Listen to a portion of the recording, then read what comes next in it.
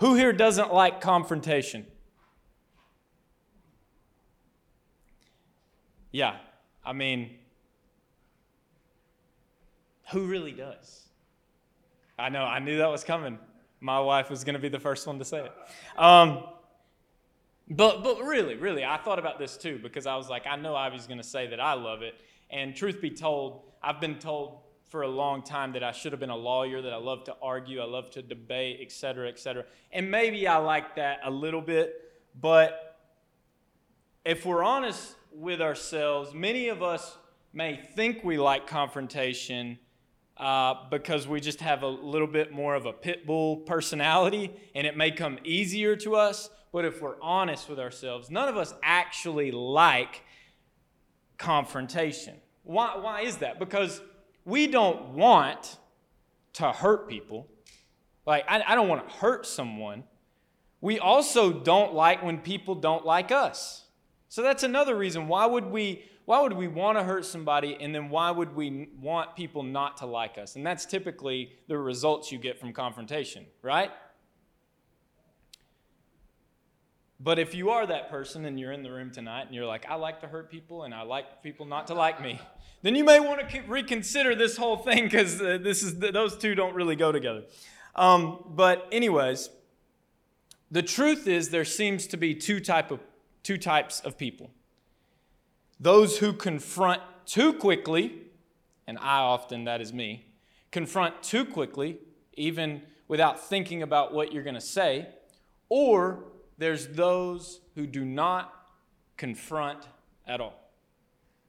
Just become silent. I'm not dealing with it. This is my confrontation. It is my silence. So tonight, I want to attempt to find a balance between these two extremes. I want to attempt to share with you, catch this, how to fight right in your relationships. Now, if you've been with us, we've been talking a lot about marriage, a little bit about dating, a lot about marriage. But tonight, I want you to peer into this. I'm going to reference it as a husband and wife marriage a lot of times, but I want you to peer into this through whatever lens of life that you're walking in right now. So whether that be marriage, whether that be dating, whether that just be your friendships, or whether that just be relationships in everyday encounters that you have with strangers. So whatever you need to do tonight for this to fit your relationships, this is for you. This is for your relationships. So I have titled this, How to Fight Right. How to Fight Right. If you're familiar with the Bible, fighting is kind of counterintuitive to what the Bible teaches. You know, it constantly, paraphrasing, it constantly talks about how fighting is not the route, not the good way. But I was sitting in bed the other night as I was preparing, thinking about this message, and I was like, you know, I get it, God. I get that fighting's not the way, but like, if it's just between you and me, God, there's no way not to fight. Like, you know what I'm saying? Has anybody come to that reality? Especially in marriage. Like, if you don't fight, then you might not be married. You're just married to like a statue, essentially, because fighting seems to be a regular occurrence in relationships that I've found in my life. Maybe I'm just a horrible person. You're like, Levi, you fight too much. You got to get this thing figured out. So if that's the case, then just enjoy my therapy session. Judges chapter 1 and verse 4. I want to show something to you tonight. And it says, when the men of Judah attacked, you don't need the context here. It says, when the men of Judah attacked, catch this, the Lord gave them victory over the Canaanites and Perizzites, and they killed 10,000 enemy warriors at the town of Bezek. Did you see what I said there? Notice in that scripture, when the men of Judah attacked, the Lord gave them victory. And everybody's like, amen, brother. But notice, it's when they attacked that God gave them the victory. You're like, this is what I need for my relationships tonight. He's telling me to go at them. All right. But I want you to recognize it's when they attacked, God gave them the victory. It's when they took action. It's when they resolved. It's when they decided enough is enough. Here's my question to you tonight. And you're going to be like, all right, I either love this church or I don't like this church at all. I can't decide. But here's my question to you tonight. How much longer until you initiate your war? How much longer until you initiate your war? You're like, Levi, I can't wait to get out of this room. I'm going to initiate World War III in my relationships, and I might even record it for you to see later. But truth be told, many of us, we have battles and bouts and struggles in our relationships, and we're really good about, I'm not trying to hurt anybody's feelings tonight. Let me just preface this before I say this. This is coming from my heart and my relationships, and I hope it's something that you can peer into. It's something that I've found in relationships. I don't want you to think that I'm attacking you. But we're really good at whining. We're really good at complaining. We're really good at sulking about our issues. But we aren't always willing to do something about it. And that's where I'm coming from tonight. When the men of Judah attacked, God gave them the victory. When they initiated their war, God gave them the victory. I want you to go from that perspective tonight. Maybe you're really good at talking about your issues, but maybe you're not really good about addressing your issues. And maybe it goes something like this, talking about your relationships once again. We can't get along. All we do is argue. He never listens to me. All she does is nag. Does any of this sound familiar? Don't raise your hand, gentlemen. And we take our problems to everyone else other than the person we have the problem with. And we say things like, I've tried. But tonight, I want to give us some tools to try the right way. Because I have a feeling what we have tried has failed for a reason. Because I'm not here to question whether or not you've tried. I'm here to address how to fight right. Because I think many of us have tried, but we've been trying in vain and in the wrong way. Now, before I do this, I want to admit this.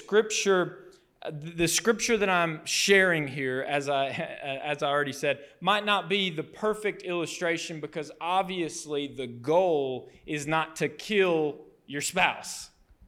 The goal, like the men of Judah attacked and then God gave them the victory and 10,000 people died. Like, that's not the goal for your relationship. Don't misunderstand me tonight. The goal is not to kill anyone or have victory over your spouse or your friend or whatever your relationship is. Please don't misunderstand me. But the point is, it's time to fight the right way to reach the ultimate goal of victory and harmony in our relationships. All right, enough of that. Let's get into it. The first way that I believe we try to fight the wrong way is criticism. I want you to look with me at Proverbs chapter 18, verse 20 and 21. Maybe you're familiar with these words, but it says, "From the fruit of their mouth a person's stomach is filled. With the harvest of their lips they are satisfied. The tongue has the power of life and death, and those who love it will eat its fruits."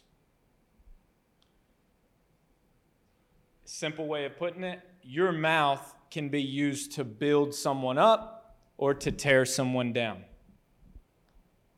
And if we're honest with ourselves, I know I'm this way. I have a tendency, our default setting in relationships tends to be always to point out the flaws in the other person.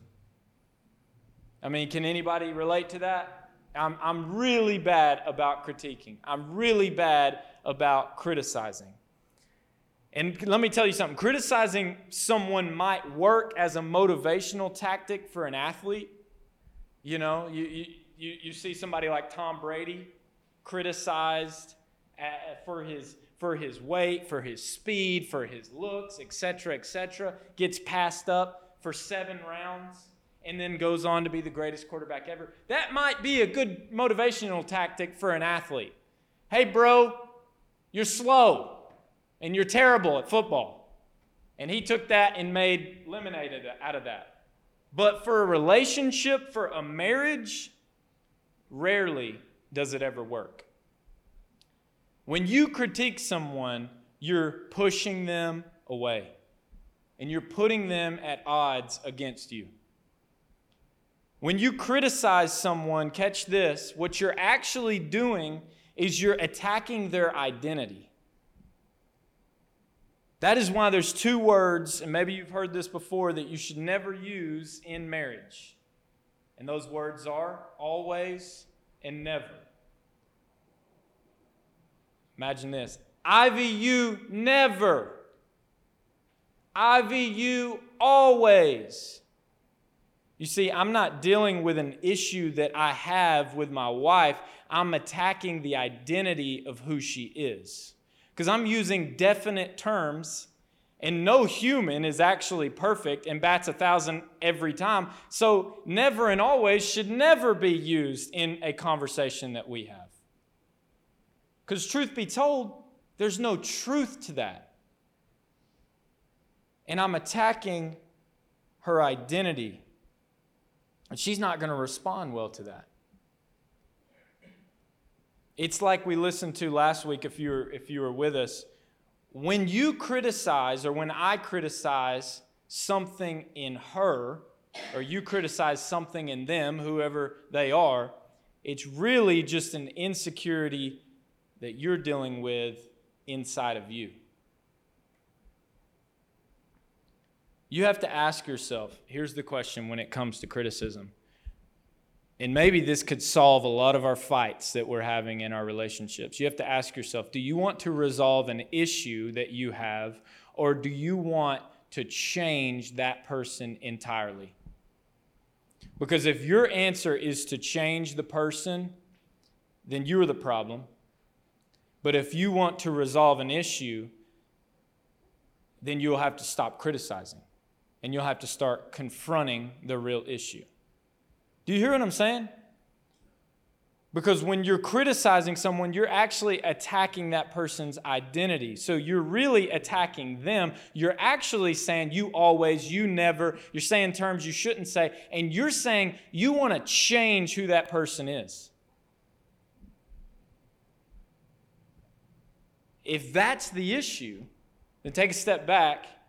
And I think it's time we realize if it's not one thing and it's 1,000 things, I'm the problem. If I want to change not the issue that I have with them, but rather them as a person, I'm the problem. Because there's something inside of me that's not right. All right, so I've told you criticism. We got to cut out criticism. What's the alternative to criticism? Because I'm going to attempt to give you alternatives tonight. Because I know a number one tactic for me when I get in a fight is just to criticize. Okay, Levi, you tell me not to criticize. I'm kind of left sitting in silence. Tell me something that I can do that will be helpful. Tell me how to fight right. So an alternative is, and I love this word, you can convey an issue without criticizing the person, without attacking their identity. I like that word convey because convey, it insinuates a patience. It insinuates care for that person. It insinuates consideration. It insinuates thoughtfulness. It insinuates empathy. Proverbs 15:1 says this, a gentle answer turns away wrath, but a harsh word stirs up anger. I think we got to stop criticizing, because when we criticize, we're criticizing the person. But when we convey, we're taking our time. We're taking a step back. We're looking at it at the full picture. And then we're coming back and we're conveying through wisdom. We're conveying through patience. We're taking our time because we care about the other person. And it's no longer an attack on them, but how can we get better together? And then another aside to that, I think this is something we all can try in our relationships with people and with our spouses. Try celebration instead of criticism. This is a good idea for any relationship that you have. If you can't stand somebody that works with you, try, instead of criticizing them, celebrating them. And you're like, I can't find anything to celebrate them about. I just can't stand them. Well, here's the thing. There's always something to praise. Find that one thing and praise it until you can't praise it no more. Instead of criticizing, celebrate and then watch what happens. You'd be amazed. People actually like when you celebrate them. And what you celebrate gets repeated. So when you're celebrating someone, they're like, oh, well, that's got a little bit of a different ring to it. She wasn't telling me I was naggy today because I picked up after myself. That sounds pretty good. And then that changes the heart of the person that you're celebrating. It's like, oh, I think I want a little bit more affirmation. I'm going to try doing something different. Try celebration instead of criticism. Another way that we try to fight wrong, catch this one, is resentment. It's a nasty word.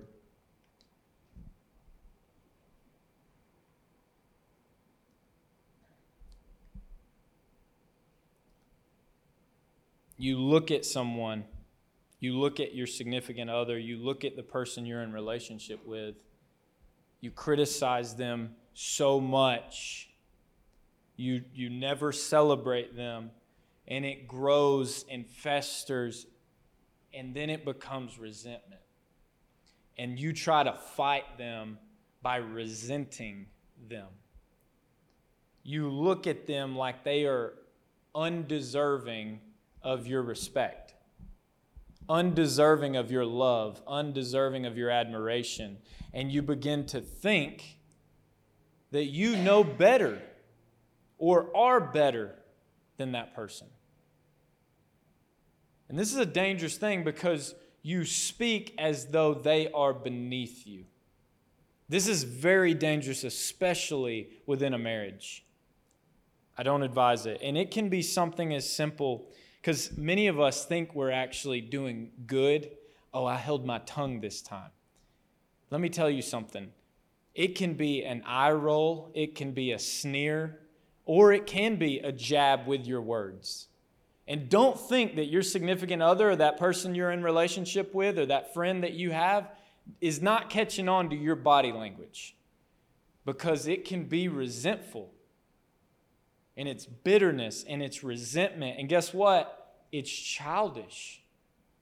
There is no maturity present, and it's strictly about proving your point and proving them wrong. And you know what the root cause of resentment is? It's judgment. It's as if you're looking at your partner and saying in your heart, my shortcomings, my sins aren't as sinful as yours. The things that I do that bother you are nothing like the things that you do to bother me. Your weaknesses are worse than my weaknesses. My struggles don't amount to your struggles. And you start putting everything on this scale, looking at them like you're better than them, talking to them like they're beneath you. And Jesus says it like this in Matthew chapter 7. It won't be on the screen, but Jesus says, hey, the standard you use to judge others will be the standard by which you are judged. Oh, church, how quickly we forget how desperate we are for the forgiveness and grace of Jesus. How dare us think that we are better than our spouse, better than our friend? I'm telling you, you do not, and I've repeated this many times in this position, you do not want to keep score in your relationships. Because when you become a person who keeps score, let me tell you, Jesus is the only one with the perfect record. So how about instead of resentment, here's an alternative to resentment in your relationships. How about we try repentance? Jesus, I know I am guilty. Help me to see the plank in my own eye and stop focusing on the speck in my spouse's eye, in my friend's eye. Jesus, forgive me of my wrong. When I'm tempted to judge my spouse, help me to remember how you don't judge me. Instead of resentment, instead of looking at them as though they're beneath you, how about we humble ourselves and remember what Jesus has offered to us? How gracious He was to us and how we are no better than they are. I believe that repentance will work in our relationships. Because when I repent with God, when I recognize my fault, it puts me in a state of humility, changes my perspective of how I look at them. And the last one, last way we try to fight wrong in our relationships is defensiveness. I want you to listen to this one. I'm excited to preach this one. Defensiveness. I heard it said this way: you do not win by trying to prove your spouse wrong. You do not win by proving your spouse wrong or your friend wrong. You have to see, especially in a marriage, you have to see each other as a team, as a unit. And you're both in the game playing. So what happens is, once criticism and resentment have taken place, trust has been broken down to the point that we won't even open ourselves to something our spouse or our friend is trying to communicate to us that we might even know to be true. We don't even give it a chance because we believe no matter what, that they're just attacking us. So what we do is we get defensive and we shift the blame to defend ourselves. It doesn't matter. It doesn't even matter if there's so much truth to what they're trying to tell us. I'm to the point I can't even hear you because I'm setting up defenses against you. If you remember last week, Adam and Eve in the garden said that they were naked and felt no shame. That was a metaphor. And if you look at it, that's what the marriage is supposed to look like. One flesh, naked, vulnerable, and felt no shame. That's the portrait. That's the metaphor. And once you get to defensiveness, that is the complete opposite. Because what you're doing is you're setting up a defense, and one flesh is trying to separate and become two fleshes. And what we do is we walk around like we're boxers. We walk around defending ourselves with our hands up. Why? Because we got to protect ourselves. They're trying to attack me. So I've got my head down like this. I'm trying to protect myself. Listen to this. Matthew 26, 51 through 53. Oh, I'm so excited about this. But one of the men with Jesus, you know the story. Hold on, let me set up the story real quick. So Jesus has been betrayed, or about to be betrayed, by Judas. Judas has already betrayed him in his heart. But he's leading the religious leaders to come and arrest Jesus. And he's like, hey, you'll know the one to arrest because I'm going to kiss him on the cheek.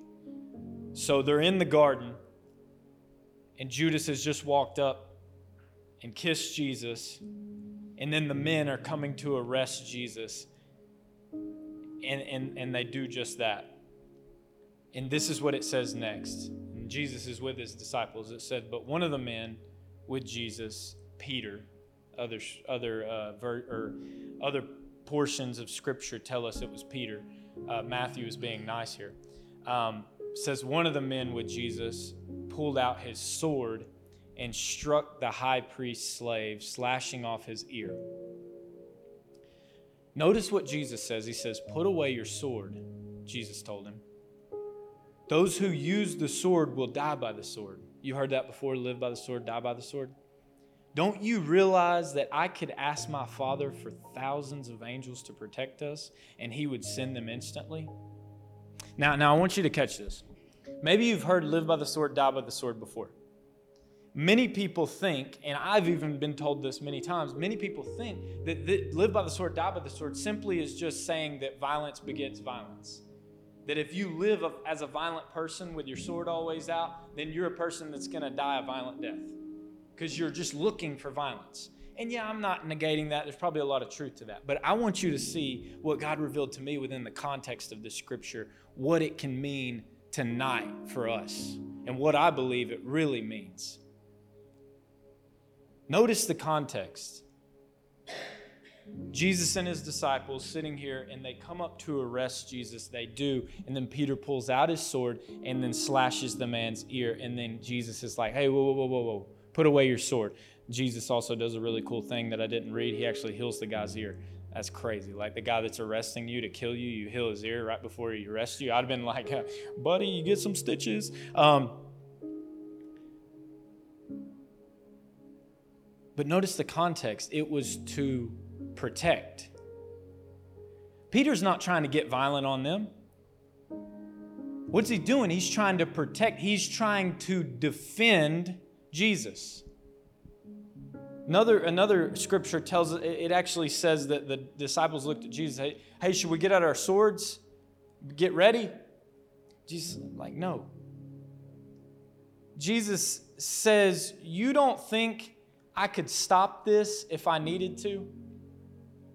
I want you to catch that. Jesus is like, yo, have you forgotten? I'm the guy who walked on water. I'm the guy that took just a little bit of bread and a little bit of fish and fed 20,000 people. Have you forgotten who you roll with? I could ask my Father in heaven right now, and he would send down thousands of angels to protect us. And he would send them instantly. What is Jesus telling Peter here? He's saying, if you live defensive, you will die defenseless.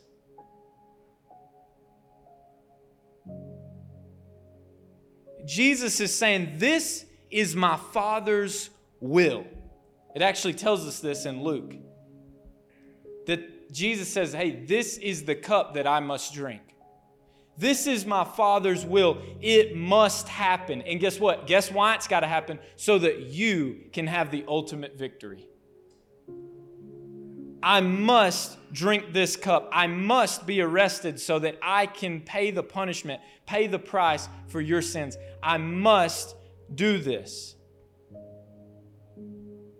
Listen, when you marry someone, one flesh, meaning you need that person. You need that wisdom that they have. But if your hands are always up like this, you can never be in a posture to receive that wisdom. Because you're always defending yourself. You're always protecting yourself.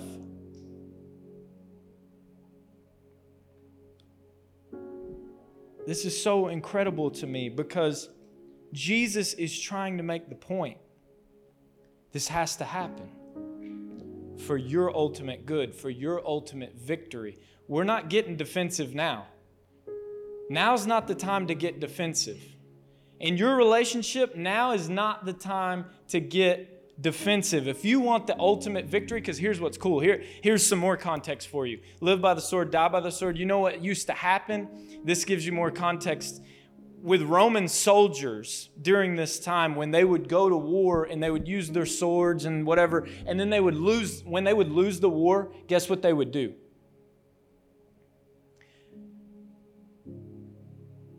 They would fall back on their swords and commit suicide. What's Jesus saying here? Live by the sword, die by the sword. You can't get defensive if you want the ultimate victory. If you want the ultimate victory in your relationships, if you want harmony for your relationships, you can't get defensive. And listen, many of you right now, you're like, oh man, that's so good. I'm so happy I'm sitting here with my spouse, because they really need to hear this.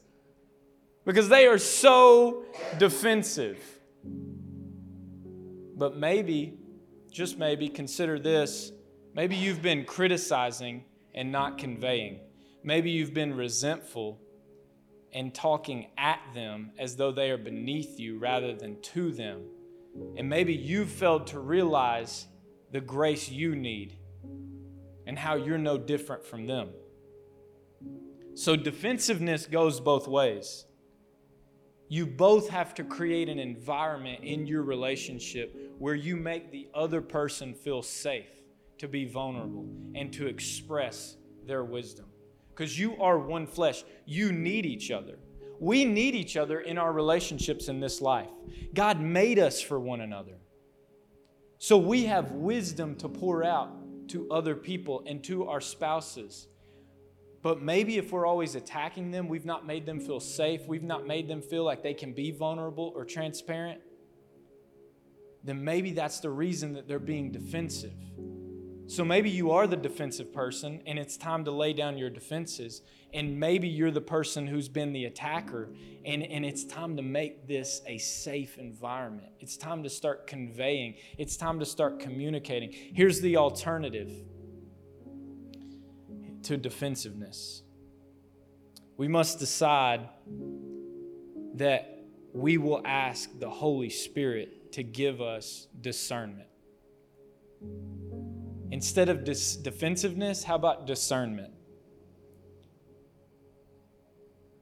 Discernment to take what we've been told from our significant other or the relationships we're in and to learn and to grow from it in our relationships. You see, discernment is the alternative to defensiveness because discernment requires the Holy Spirit to reveal to us the wisdom we need from what our spouse is trying to convey to us.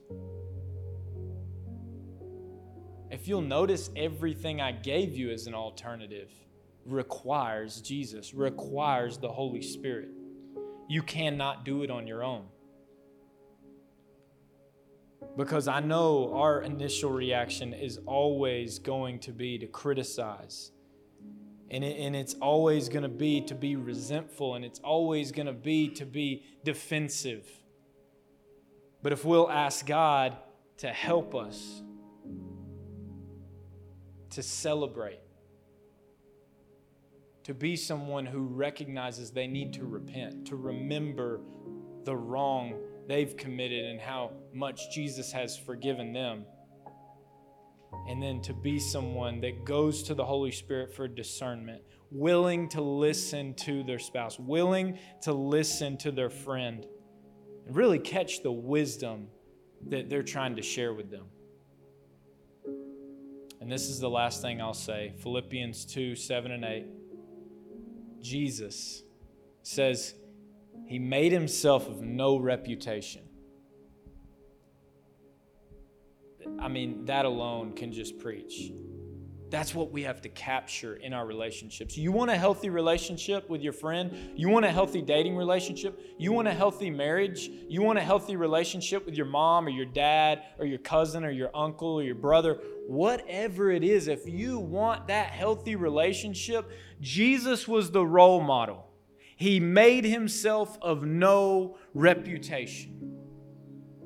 And he took upon him the form of a servant and was made in the likeness of men. And being found in fashion as a man, he humbled himself. He had no reputation, and he humbled himself and became obedient unto death, even the death on the cross. Jesus says, hey, we're not doing the defensive thing. This has to happen. There are some conversations. There is some wars that need to take place in your relationships. There is some conveying that needs to go on. It's time that we fight right. There is some things that have been left unturned. And there's some things that have been festering. You already know the people I'm talking about. They immediately came to your mind, probably at the beginning of this message. You know that you need to deal with some things. See, when the men of Judah attacked, God gave them the victory. They didn't even have to work for it. When you will initiate the communication in your relationships and be of no reputation and humble yourself as Jesus did, watch everything turn upside down. You want to know how to fight right? Lay down your sword and take up your cross. The sword is not a symbol of attacking. The sword is the symbol of defending. Quit defending yourself and start trying to hear the heart of what people are trying to tell you. Because guess what? When you stop defending yourself and you humble yourself and make yourself of no reputation, nothing can hurt you. The path to victory is humility. I promise you, if you'll take up your cross, and what I mean by take up your cross is Jesus already took that cross, carried it for you, died on it, a brutal death, so that you could be completely forgiven, so that you did not have to carry that cross. But when I say take up your cross, I mean recognize that's my cross that Jesus went on that hill on. That's my sin that he bore. That's my shame. That's my guilt. Take up your cross means recognize that you are a sinner, that you are a failure. But Jesus, of no reputation, chose you in spite of that and loved you anyways. Unconditional love that I cannot explain and that we can never fully comprehend. He took that cross. So when you take it, it's going to change your relationships. And I promise you this, a cross is a lot heavier than a sword. If you take up the cross, you'll recognize you're too consumed with, man, I was so bad. I went so wrong, but he made me so right. You'll be so consumed by that you won't even be able to muster up the strength to pick up a sword, because all your strength is in recognizing the cross that he bore for you. Church, this can change your relationships. This is my last relationship message, but this is so pivotal. It's so crucial. If you could catch this, it could change everything in your relationships. And it all starts and ends at the cross. Let's pray.